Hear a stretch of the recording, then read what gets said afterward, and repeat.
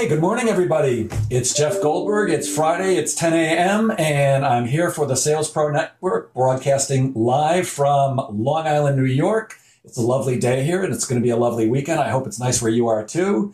We're almost past the election. I don't know which side you voted for, but whichever one it is, hopefully we get past this soon.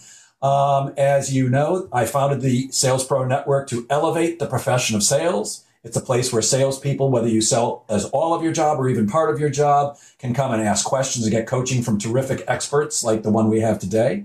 You can share your challenges and your success stories. And every Friday, we do a live interview with somebody terrific who can add value to salespeople. And today is no exception. And I feel like a broken record, but every week I say I'm so excited to bring you this guest. And I really am super excited to bring you this guest. I know her for 16, maybe 17 years now. I've certainly learned everything I know about networking from this young lady, and it's my pleasure to introduce you all to Ellen Volpe. Good morning, Ellen. Good morning. I'm so excited to be with you again. And I'm happy to be with you, too. For those of you who don't know, Ellen actually interviewed me for her new TV show, which is on what networks? Tap Into TV, and it airs on Sunday mornings at 11 o'clock on cable, channel 61, and FiOS 529, I believe the channel is. And it was so much fun, and there's real professional editing and all that stuff. It looks like a professional TV show. But it is. Today, first of all, hi, Heidi. Heidi, good to see you. Lee Green, Lisa Leviton, good to see you as always. Beth Granger, John Hartnett. Good to see everybody. Good to see people this morning. So let's get right to it. Ellen is a networking visionary. She runs a group called ABA, American Business Associates. And as far as I'm concerned, it's the finest networking group I've ever seen. Ellen, would you just tell us a little bit about how you got to networking? What did you do before that? Oh, sure. Thanks for asking. It's hard for me to remember having been doing what I'm doing for 33 years. But I did start out in insurance administration and spent quite a bit of time in that industry. And around 1988, decided to make a major change. And the rest basically is history. And if I'm correct, ABA was a franchise at the time, and you bought into a franchise, but you're the only one now. Is that right? Yes, ABA started as a franchise, and a few years after we began, the founder of the franchise left the business because this type of networking was really not well understood, and his investment really didn't pay off for him. Of course, it did for me. And if you don't mind, I'll tell the short story of finding out that my grandmother had a network in 1923 in Lower Manhattan. Only found that out after I inherited my great aunt when she was 97. And she came with a little box of family artifacts. And in that box was a business directory to my surprise. But I think what I do is in my DNA. And that's the beginning. Yeah, you've actually shown me. I don't suppose you have the book sitting there, do you? I don't, but I'd be happy to share it some other time. Incredible. And ABA has been in existence how long? Since 1988. This is our 33rd year.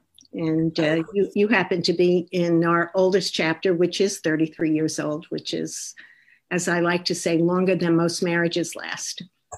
And to me, one of the most amazing things is that not only has the group been in existence 33 years, but there are people in that group who've been in it since the beginning. Yeah. Our focus on relationships is, just evident.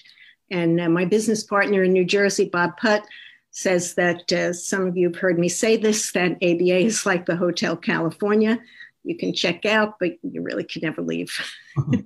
So, what's your definition of networking, and how does it differ from the traditional give a referral, get a referral philosophy that most groups have?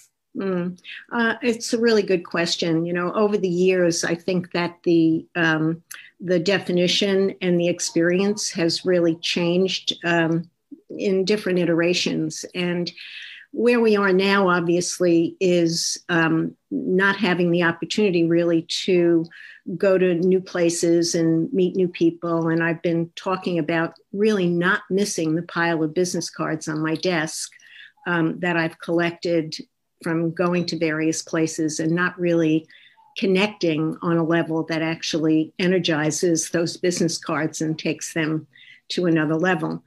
I do think, again, the pendulum keeps swinging back and forth to business card exchange, to establishing really deep relationships with people that that go on for your life, that will follow you through your life.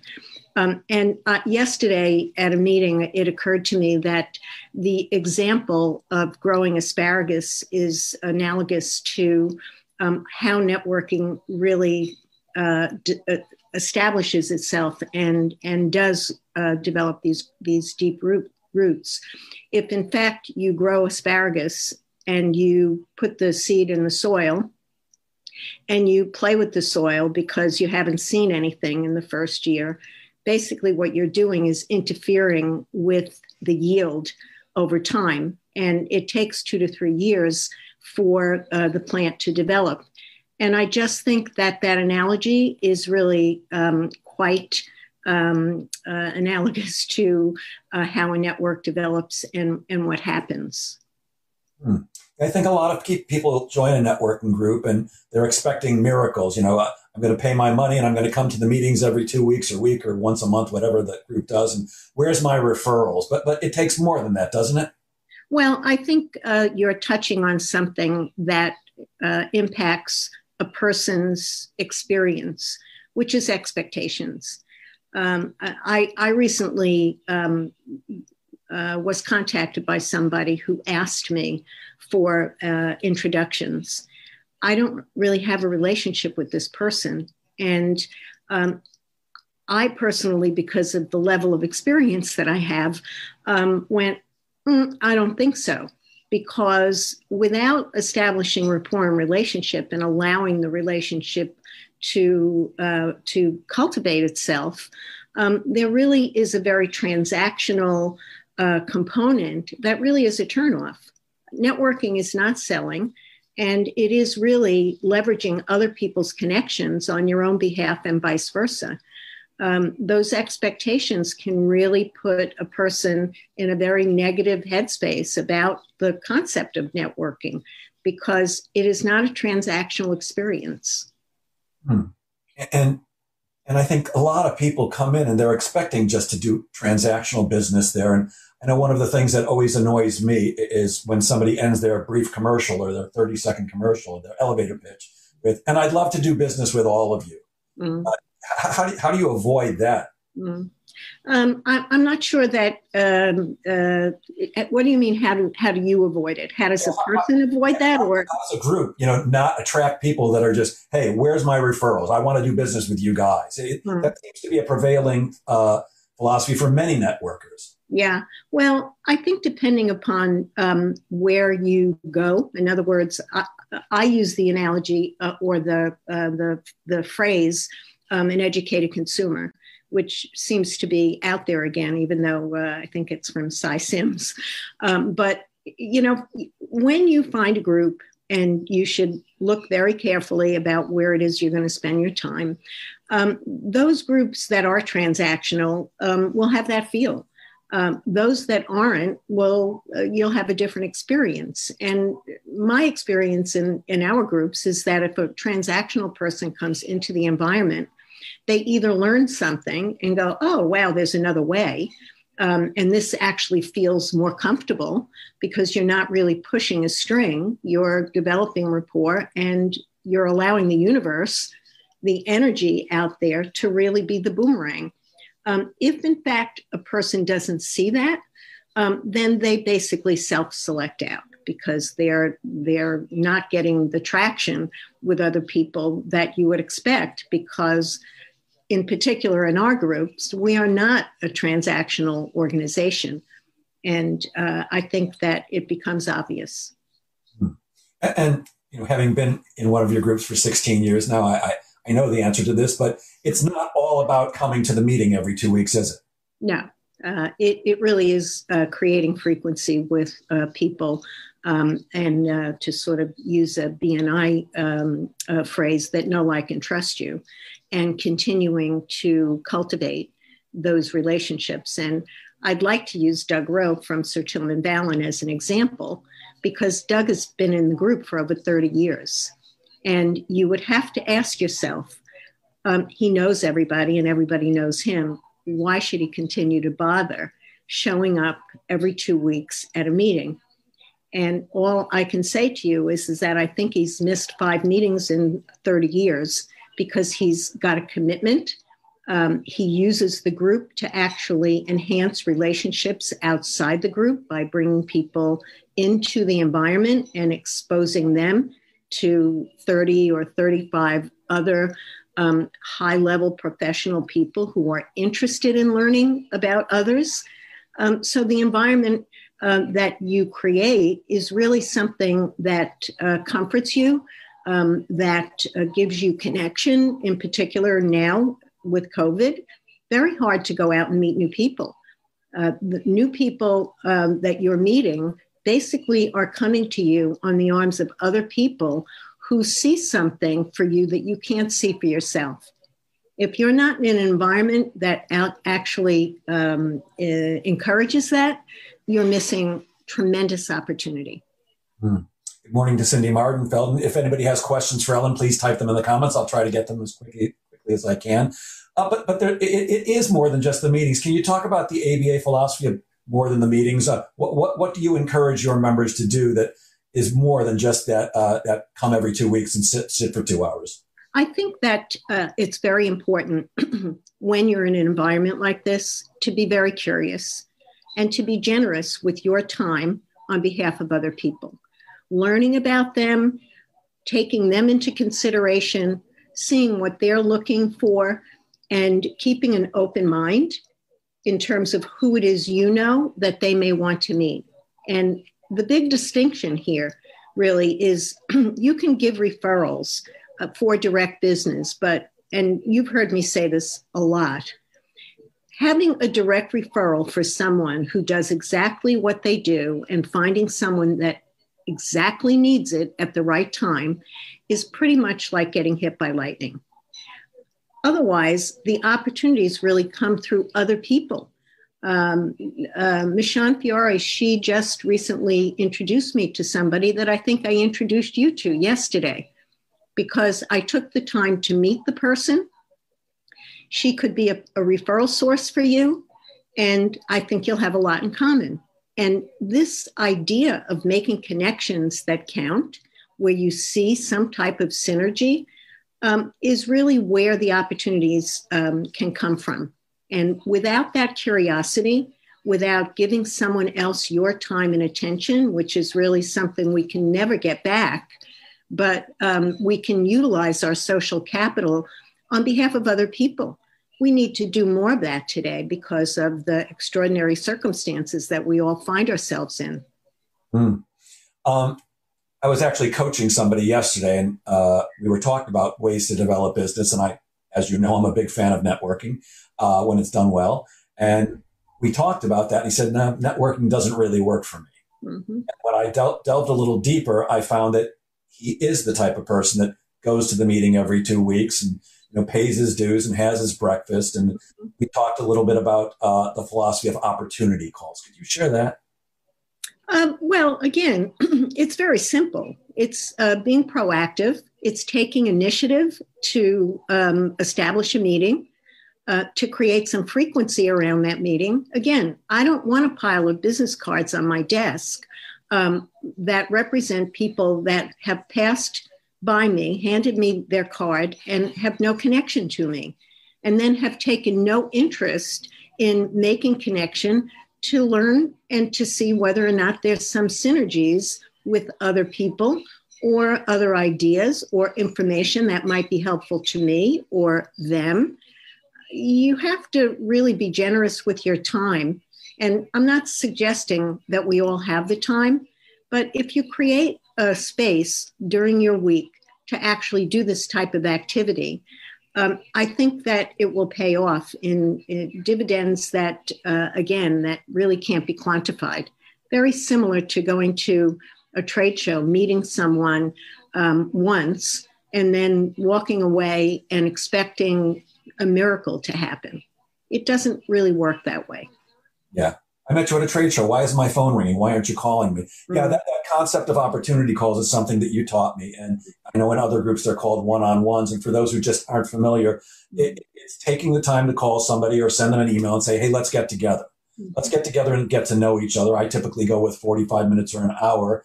And the way I like to do it, and never discussed it with you, but maybe you can tell me if I'm doing it wrong, is I usually like to start out by asking the other person, so tell me about you. Mm-hmm. I want to know about you personally and tell me about your business and tell me mostly how I can help you. And I let the other person talk. And in my personal business, it's really useful because there's almost always a sales challenge and I can offer them some great advice, which will help them. But for me, and I've been bawled out by my coach for saying this, but I'm not going to refer anybody that I don't know well. Mm-hmm. And it's not about just coming to a meeting every 2 weeks and doing your brief commercial and maybe laughing at some of my jokes, which I always love. But I've got to get to know you because who am I going to introduce people to? Well, I'm going to introduce them to my prospects and my clients. And after my children and my integrity and my dog, my prospects and clients are the most important things in my life. They're how I feed my children, put them through college. So I'm not introducing anybody who's not going to make me look good. And I think that's another philosophy that many people have. Please, I'm going to make an introduction for you, but don't make me look bad. I go in the opposite direction. I expect I know in your case, if I introduce you to somebody, that I am going to get a call afterwards saying, wow, thank you for introducing me to Ellen Volpe. She's awesome. And I know for me, when I get an introduction, I'm going to make the person who introduced me look great because I'm going to work very hard to do that. I'm never going to pressure anybody. I'm going to have a great conversation, leave them with a good feeling. And it's that getting to know you part that makes me comfortable introducing people to my prospects and my clients because they're too valuable. Well, I have a response to that. I think that there are two sides to that coin. And that's because if it's a very strong connection, you're going to use your influence and you're going to protect it. And hopefully the people that you're introducing are going to not only protect their own situation by doing the right thing, but also yours.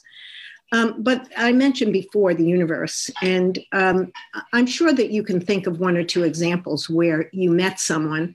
Again, it happened yesterday when I introduced you to this other person, where all of a sudden you just know that there's some influence that the other person has that is related, and you take the chance.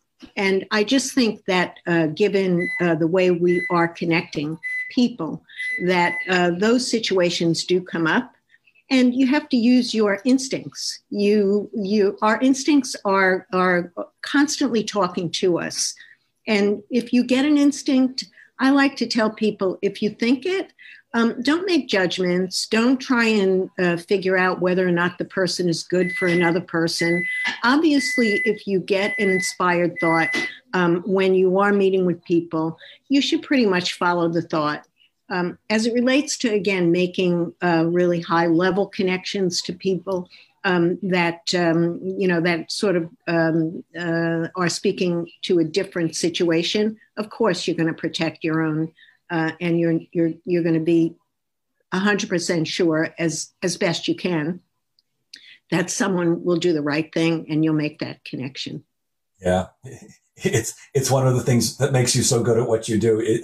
You're way more trusting than I am. You're more loving and trusting, and I'm slightly more cynical. I introduced somebody I met recently to my longest term client just about a week and a half ago, but there's no way I would have put this gentleman in front of my client unless I was 100% convinced that I was going to get that call. In fact, I introduced him to you recently, Joe Appleby.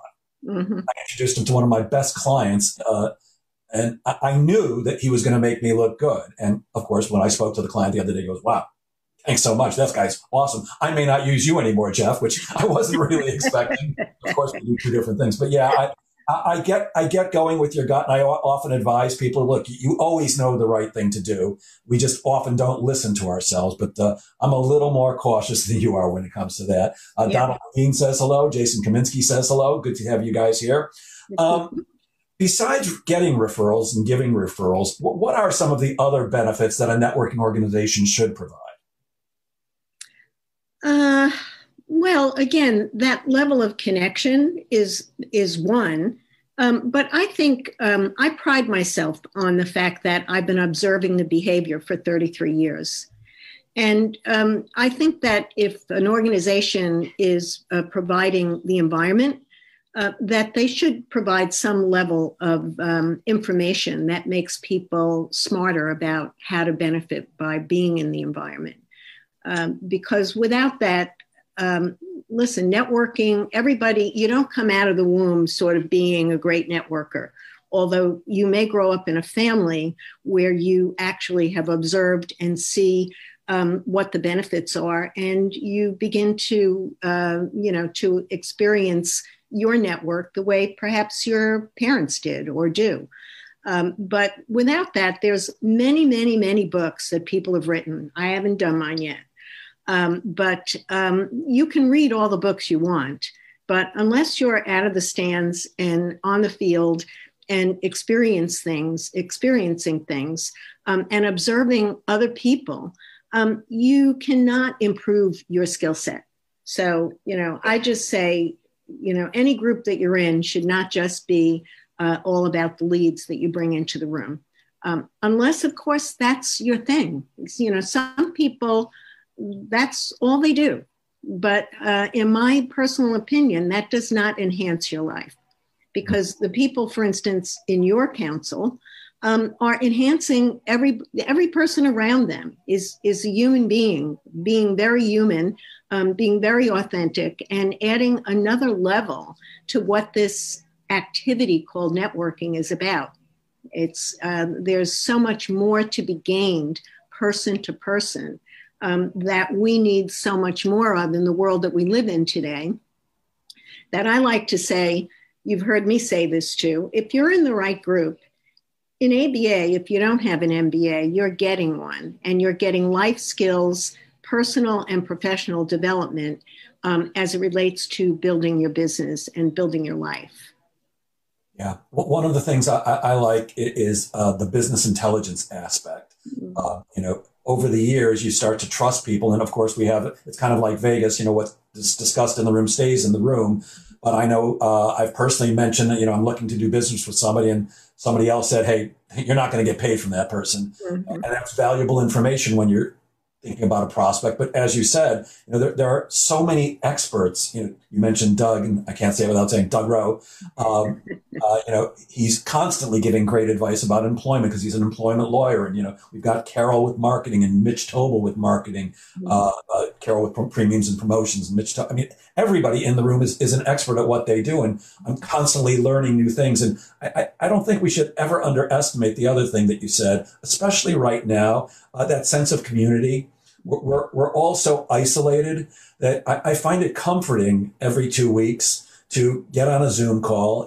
One day I'm sure we'll be back together in person, but I don't think it's going to happen anytime soon. But it's comforting for me to get on with I don't want to be cliche, but these people are my friends.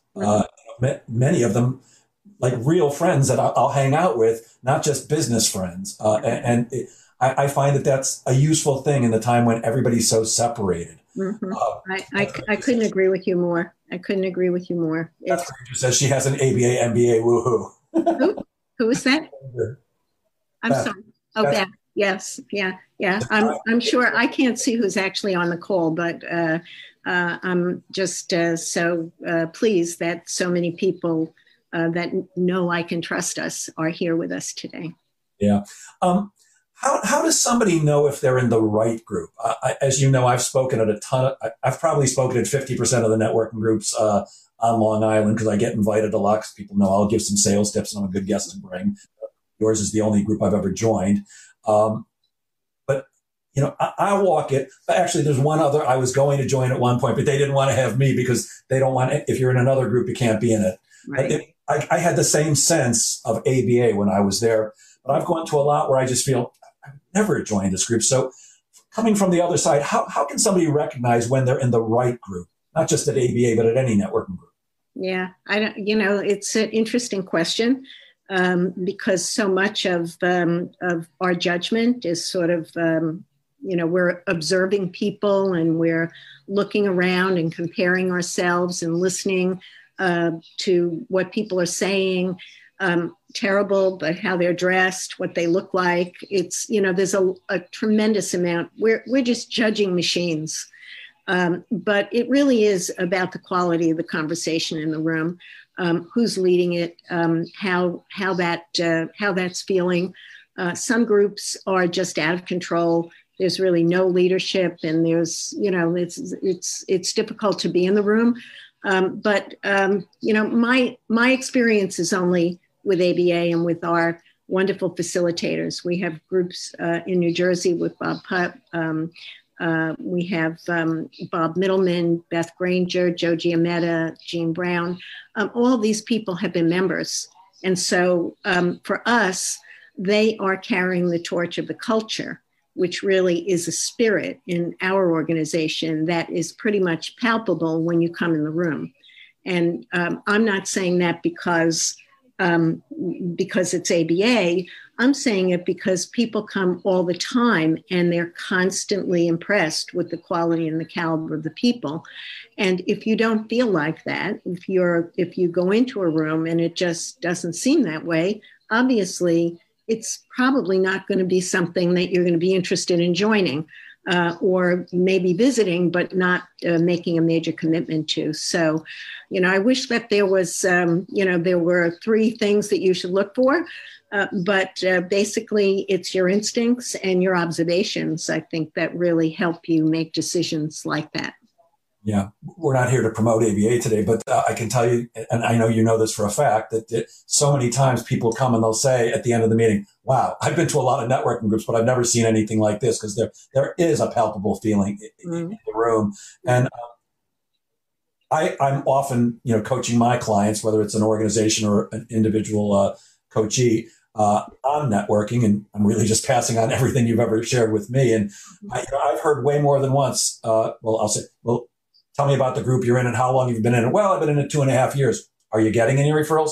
No, not one. Well, I know you're not about transactions, but if you've been in a group for 2.5 years, you're in the wrong group if you haven't gotten any referrals, because while all the other stuff is important, we are there to develop each other's business. So that's certainly one thing I would look for. If you're not connecting with people and giving and getting business, then you're in the wrong group. Well, I'd like to respond to that, because sometimes it's not the group. Sometimes it's the person who doesn't have a focus, isn't articulating their needs, and is not really participating in a way that works. It might have been Ivan Meisner. I think maybe he's the givers get guy. I'm not really sure. I can't remember. But, that adage is a really important one, because it's not that I'm giving you something and I'm waiting for you to give it back to me. And I know seasoned people actually understand this. If in fact you're not participating and you're not using your own social capital to benefit other people in the group in some way, shape, or form, and you don't really understand yourself, what you're looking for. And this happens a lot, because you look at yourself as a category, not necessarily as somebody that is offering value, and not being able to articulate the value is really a showstopper for most people to actually get referrals from other people. So I just want to caution that it's not necessarily the group. If you go from group to group because you're not getting something, you really need to look inside to ask yourself, what is it that I could do differently so that I can get more out of my environment? And it's a big deal. And I know that you and I have spoken about value recently, because it is something that is getting overlooked, in particular in the environment that we are now. Right now, there are people that are either incredibly busy, their business is exploding, they have capacity problems, or they have no business and they have capacity problems. And without stepping back to ask what's possible now, what value can I bring to the external environment? How can I articulate that? You're missing an opportunity to respond to what's happening now, which is not what was happening in February. Everything, the game's changed.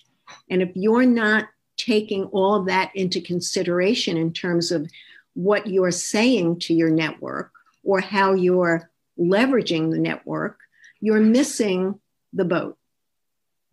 I think people need to realize, and I struggle with this sometimes because, I want to give referrals to everybody in the group because I love them all and I want to help their businesses. And I hope they want to help mine too, but I'm not always able to. But I know you're very big on if maybe it's making an introduction for two people that may not do direct business, but might be able to help each other in some other way.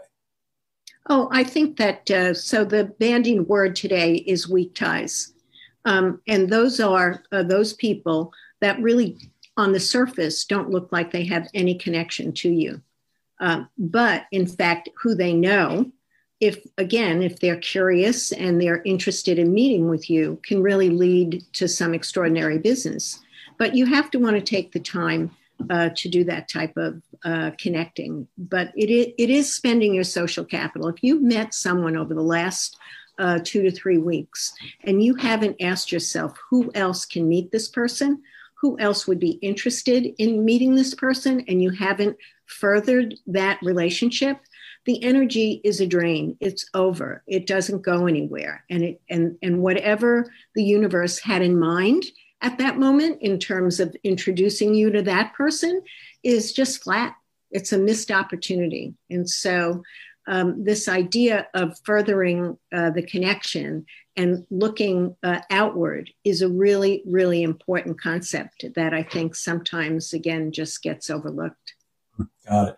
Our friend Dennis Lombardi hello, Dennis. He's here and he says, in regards to it might be you, not the group. That reminds me, if you think everyone around you are a-holes, maybe you're the a-hole. That's a technical term today, isn't it?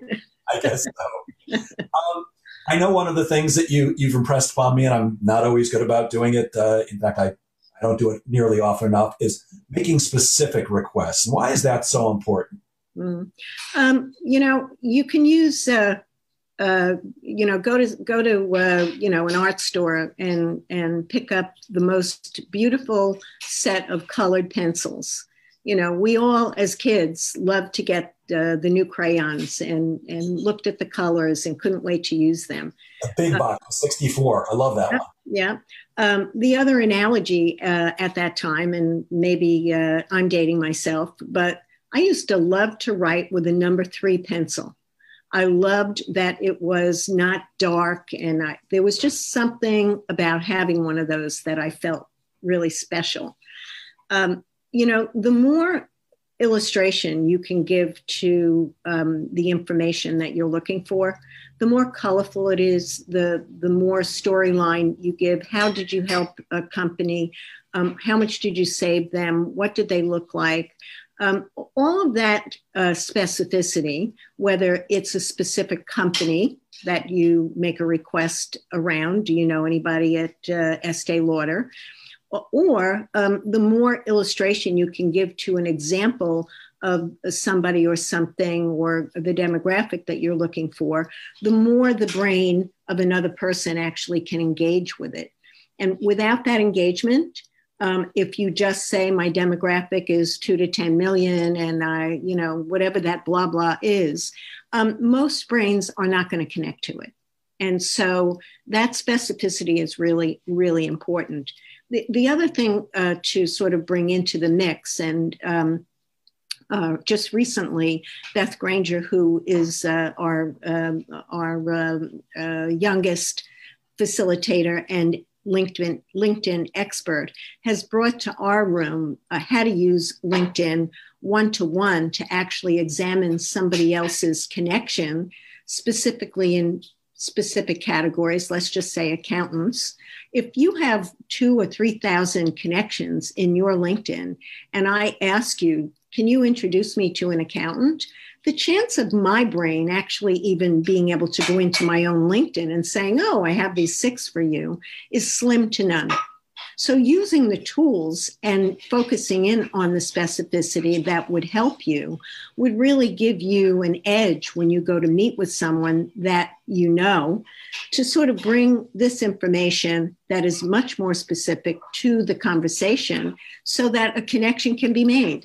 And whether or not you know the accountant or not, I'm still going to use, if you give me your permission to reach out to someone, even if you've said, I don't really know the person, I can now go back to them and say, I noticed that you're connected to Jeff Goldberg. And they're going to go, who's he? And I'm going to remind them of who you are. And I'm going to find out whether or not we can have a brief conversation so that we can learn about each other and see what's possible. So this idea of specificity, less is more, guys, less is more. Really, really important to take the time to do the research. Yeah, I know that for a long time I was not specific enough, and because the fact is, well, nowadays I'm focusing more on individual coaching, one-on-one with salespeople. But when I was doing a lot of corporate training, it was any company that has salespeople other than retail is a good lead for me. Well, that's true, but it's not specific enough because people can't wrap their mind around, oh, I can refer Jeff to any company in the world. Mm-hmm. But when I say, well, I've done a lot of work with companies that sell advertising, that makes it easier for them. Or I've done a lot of work with companies that with banks, with companies that sell insurance. I think that makes it easier for them. I can still remember, and I don't know if you will, but if you remember our friend Stuart Chaplin, I still remember he came in one day with a list of like 100 different companies and stood up at the podium and went through them one by one. And I'm pretty sure he walked out with 30 leads, 30 people who knew somebody that they could make an introduction for. And I'm beating myself senseless right now that I don't come every 2 weeks with a list. For a while I made it my business to come with 5 names every time. And each time I would walk out with at least a couple because, like you said earlier, it's not about selling to each other in the group. It's the 30 or 35 people that show up each week. I consider them my extended sales force. And while I don't expect them to be sitting on every sales call they go on or in every conversation with their clients to be thinking, how can I help Jeff Goldberg? I do hope they're listening for, oh, you've got a sales issue. Let me introduce you to my friend Jeff Goldberg. He helps companies get measurable and sustainable sales increase. So it's the more specific we can be, the more it helps people with their mental Rolodex. It's also the repetition of that message. It's not, I think about ABA, nothing material has changed in 33 years. This is not rocket science, but the reminder and the repetition of what's possible is really what is the most important, I think, aspect of for any of us. It's the repetition of that. I wanted to ask you a question in terms of the individual coaching, because I believe that whether it's life coaching or financial coaching or network coaching or, training, physical training, I believe that, when coaching first showed up on the radar, I can't remember what year it was, but it became the rage. And there were a lot of naysayers. Why do I need that? It's not for me. And I don't need it. I know that in terms of today, the lack of focus that we all struggle with because of the technology is really keeping people from actually achieving their goals. And so I'm interested to turn the table for a minute to ask you what that individual coaching means in your world. That is a great question. So, you know me a long time, and you know almost every secret that I have, and you certainly know my inner workings, and I love. Mum's the word, Jeff. Well, I trust you implicitly. But I love to be in front of an audience. I'm a frustrated stand-up comedian, and hello to Greg Kettner, who just said hello from Walla Walla, Washington, who is a stand-up comedian, but more importantly, a sales and humor coach, and he's great. He was our guest a couple of weeks ago. Mm-hmm. It's while I love the audience, like Wednesday, I was in New Jersey in front of 20 people. I get to be funny and give them some great information and help them. But the truth is that sales training doesn't really do much. I'm really good at it. And I always say it's not bragging if it's true. I may not be the best in the world, but I'm far from the worst. I'm very committed to helping people, but spending a day with me to learn how to prospect or how to sell or anything, it's not going to do a heck of a lot for you because it's the reinforcement, right? The ongoing coaching from either their manager or somebody like me or Greg Kettner or Beth Granger when it comes to LinkedIn, that really makes the difference. Because We once figured it out that in a day of my prospecting training, professional prospecting, people learn 132 different things in a 7-hour period. 132. You can't possibly remember 100, even though you're taking notes in a workbook that I provide. You can't remember all that stuff and implement it. You've got to be constantly reminded and constantly helped, because people try things and they fail or they work and they need that reinforcement. So the one-on-one coaching that I'm doing and really focused on now makes a much bigger difference in people's lives. And, my coach, one of my two coaches right now, asked me recently, what is it that you're committed to? Why do you do what you do? And I'm truly committed to making a difference in salespeople's lives. And I'm not saying this to be altruistic, by the way. I do love making it. I love getting paid for what I do, but I do love making a difference in people's lives. And that's because I know that when I help a salesperson be better at their job, I'm helping them feed themselves and their family. I'm helping their whole company. And I take that very seriously. And it may sound, a little wacky, but I really get a huge kick out of that. When somebody sends me an email or calls me and says, I tried that thing and it worked, and I closed a deal or I got a promotion, I love that. So that's one reason why I think the coaching is so important. Another one is we all need someone who can look outside ourselves. And while I love the thought of the phrase, think outside the box, I don't believe for most people it's possible. We're just not capable. Steve Jobs, out of the box thinker. Jeff Goldberg, not so much. Everything I share is an amalgamation of everything I've learned over my last 47 and a half years in sales, all the books I've read and the seminars I've gone to and the people I've listened to and the companies that I've worked at. And so I can think outside somebody else's box just like they can think outside mine. So having a coach gives you an opportunity to see things in a different way and learn things that you wouldn't otherwise think. And I think the last thing, which is so important, I actually had an argument with another coach about this recently because he disagreed. I think it's the accountability factor. Having somebody that you have to report to and say, make promises to, I think is crucial, because left to our own devices, and I'm a pretty determined guy, and I'm a visual learner. I have signs hanging all over my office, and one of them says, my will is unshakable and my word is law. Now, that's a great thought, except I know it's not always true. But having somebody else to make promises to, I'd rather break my arm than break my word. No kidding.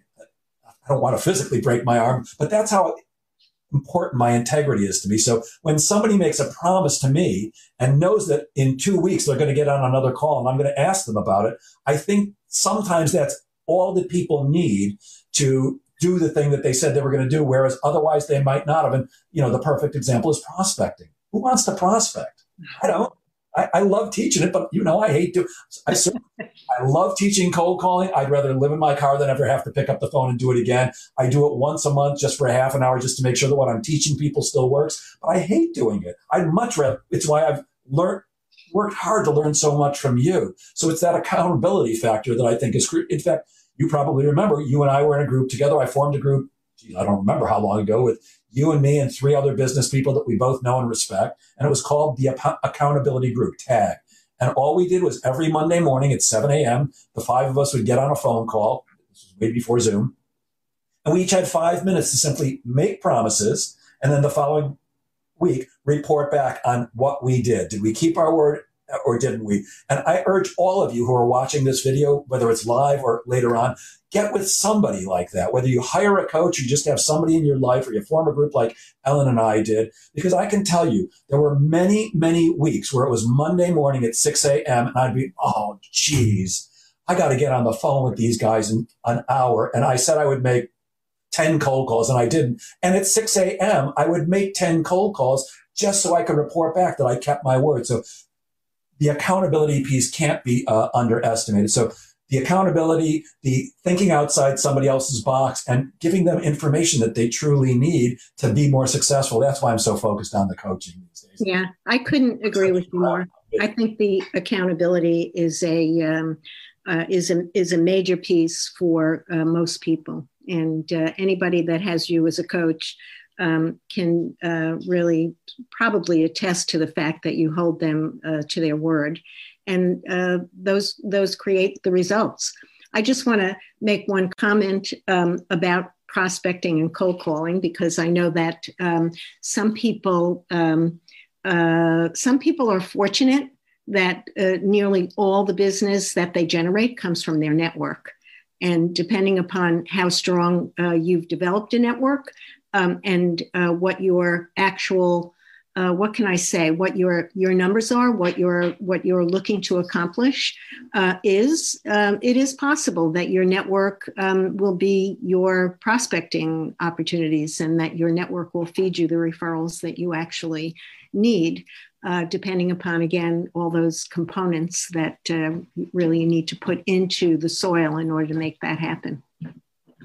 Yeah. And one more thing about that accountability piece. I always tell people when they're speaking to me about possibly becoming my client that there's two kinds of coaches. There's the coach that's going to put their arms around you, tell you everything's okay.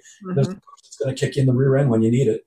I'm the second one. Not that I'm nasty about it, but I tell people before they give me any of their money, look, I'm going to hold you accountable. You're going to make promises to me and I'm going to check up on that stuff. And if you break two promises to me, I'm firing you. Not giving your money back if you pay me in advance, which you do. And because if you're not serious about this, why would you want to do this?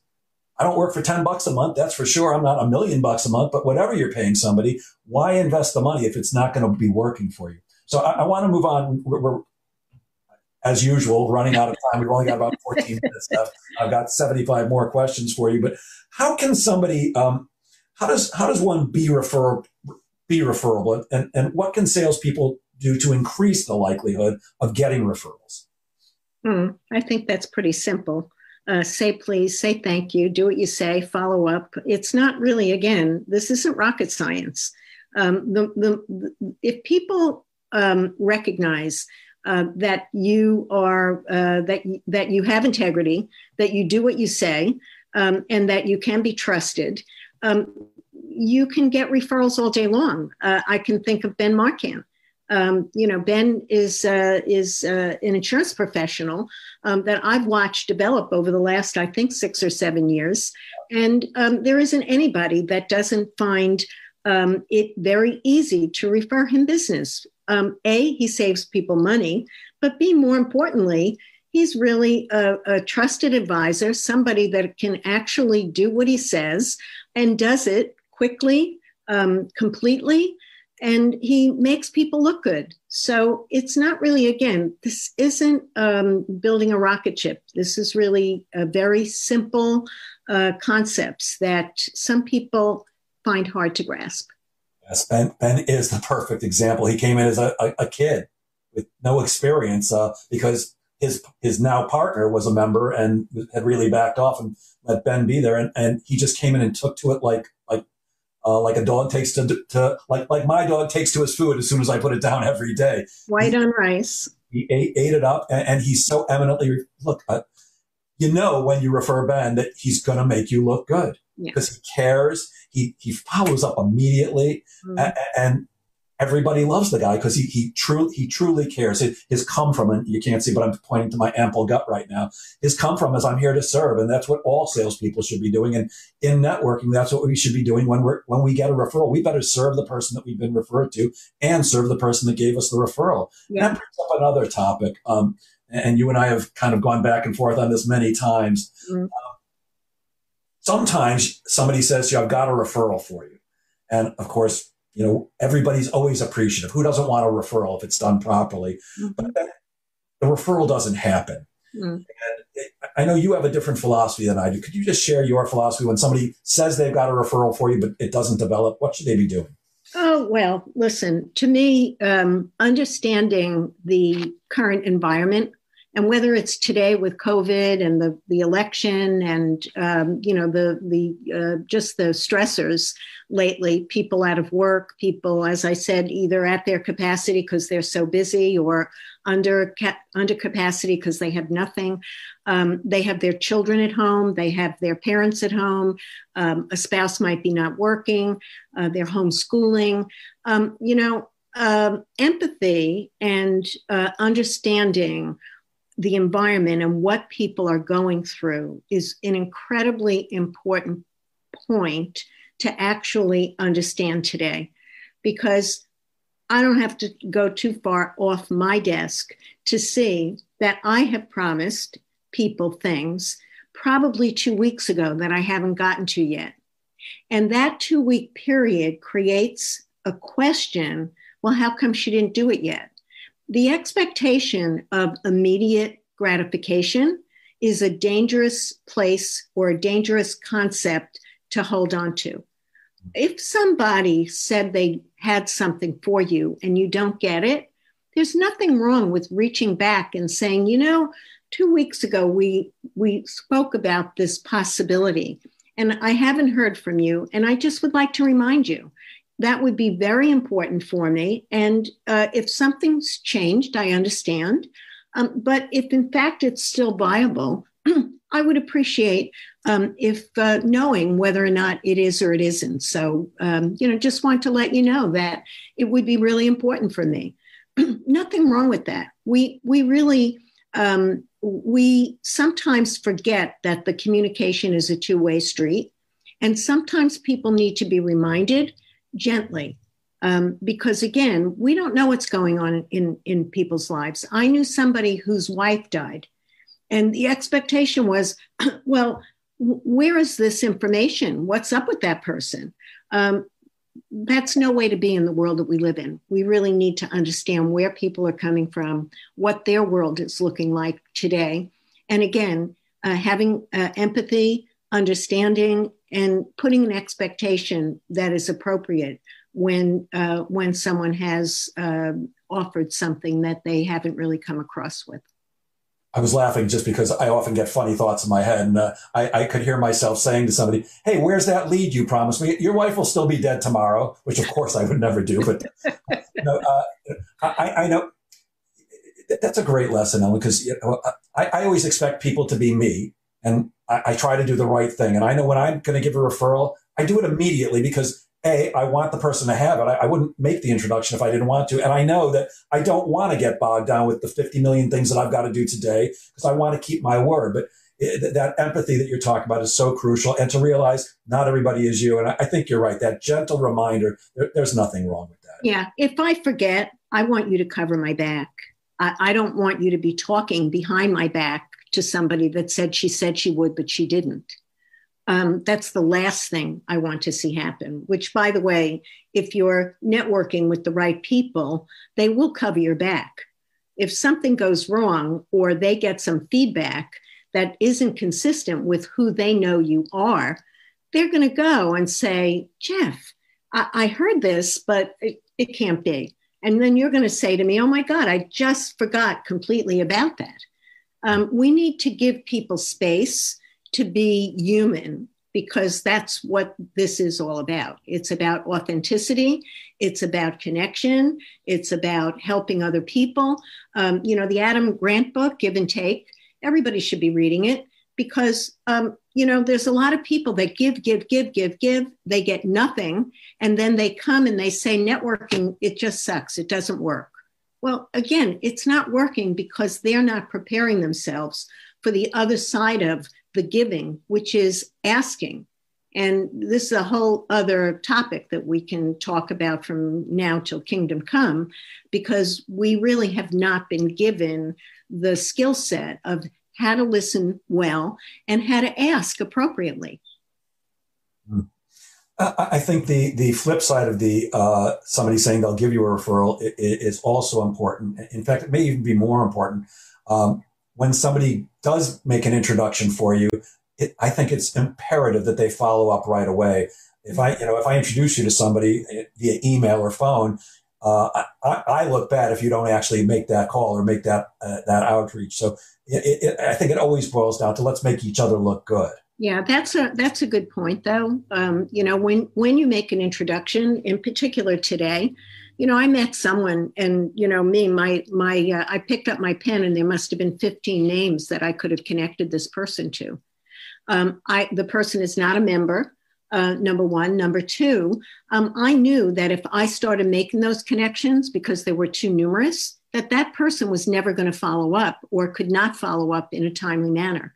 So I just said to that person, I have these connections for you. When you are ready, you should let me know, because I'm not going to spend my social capital making a connection to somebody that doesn't have the time to give the attention to make those those connections a reality. I think that today it's really important that that sometimes you ask yourself the question, should I ask the person that I want to connect whether or not this is going to be a good connection, or should I use my instinct and just do it? And I think that that's a nuance as well, because if it's a connection that's sort of out there and not really, you're not getting like a high, vibe, you might want to ask the question, I met this person and I'm just wondering whether or not you want to take the time. I'm always fascinated by that because our friend Labe Roberts, he's a great connector and amazingly generous networker. What a great find.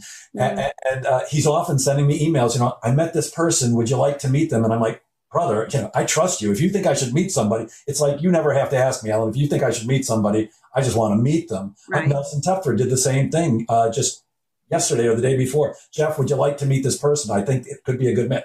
Yeah, of course I want to meet them. But yeah, it's worth asking. We've only got a couple of minutes left. Mm-hmm. Oh boy.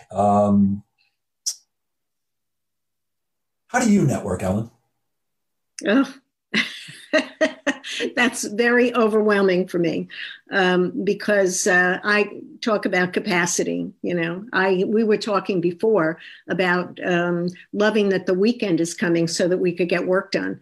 And I think that for everybody, it's in particular those of us that are working from home, there are no guardrails. And I think that my networking is being impacted by the fact that I'm always being introduced and I always want to meet new people. But my whole world is not just business development. My world is serving our members and meeting with our members that they can fine tune what they're doing, so I can give some of this sound advice to them so they can perhaps adjust to the new ways. All I can say is that I'm fortunate that having been doing this for so long, I'm always being introduced to people. Our members are always bringing interesting people to our groups so that we're exponentially connecting and introducing those people to really groups of people that are interested in meeting them. And I'm no different, really. I'm fortunate that my business grows from referral and our groups are growing. We've established several new groups over these last couple of months because people need connection. People are tired, really, of not having connection with the right people. So we build personal groups for people around their own social capital so that they can create the frequency that they need in order for those relationships that they have to actually get roots and to be productive for them. I don't know if that answered the question, but. It did. And the other question I was going to ask, and we really only have 2 minutes, but maybe we'll go a minute or two over because I think this one's so important. Mm-hmm.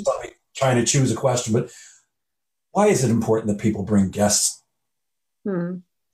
I should turn the table on the question and ask you that, having first brought people.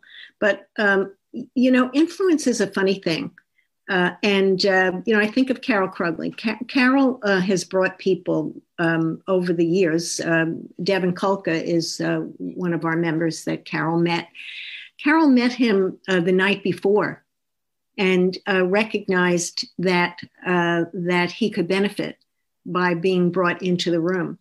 And so many people, not only Devin, have benefited by his presence in our room.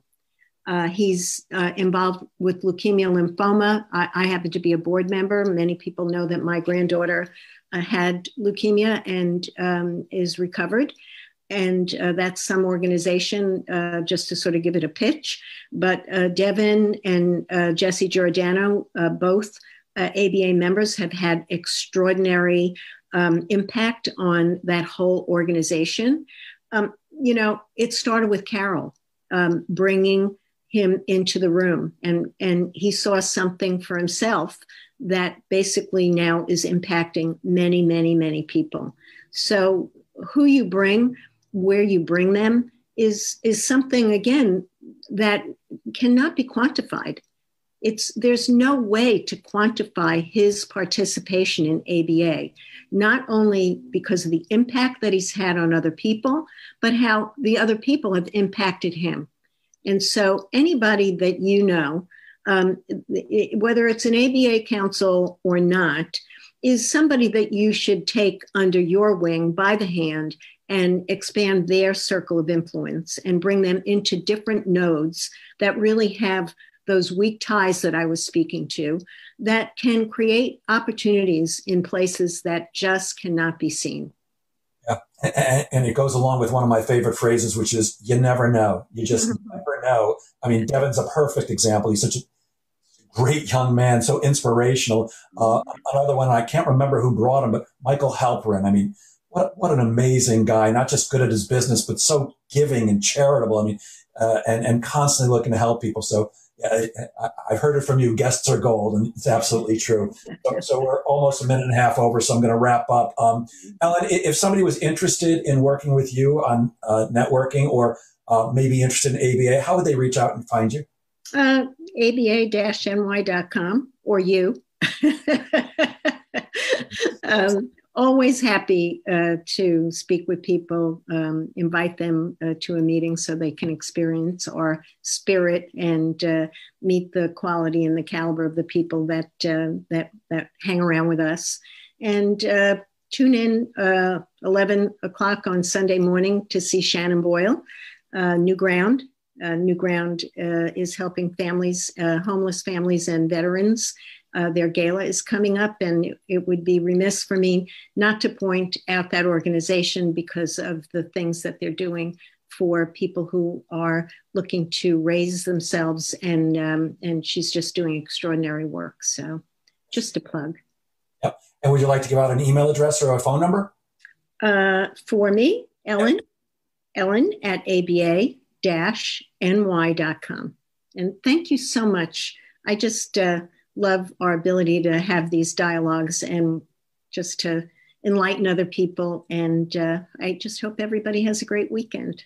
Yeah, thank you too, Ellen. Yeah, you already know that I adore you. I have learned everything I know about networking from you, and you've made the hugest difference in my business and my life, and I owe you for that.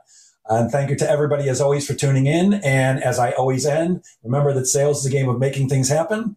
Get out there and make sales happen. Bye, everyone.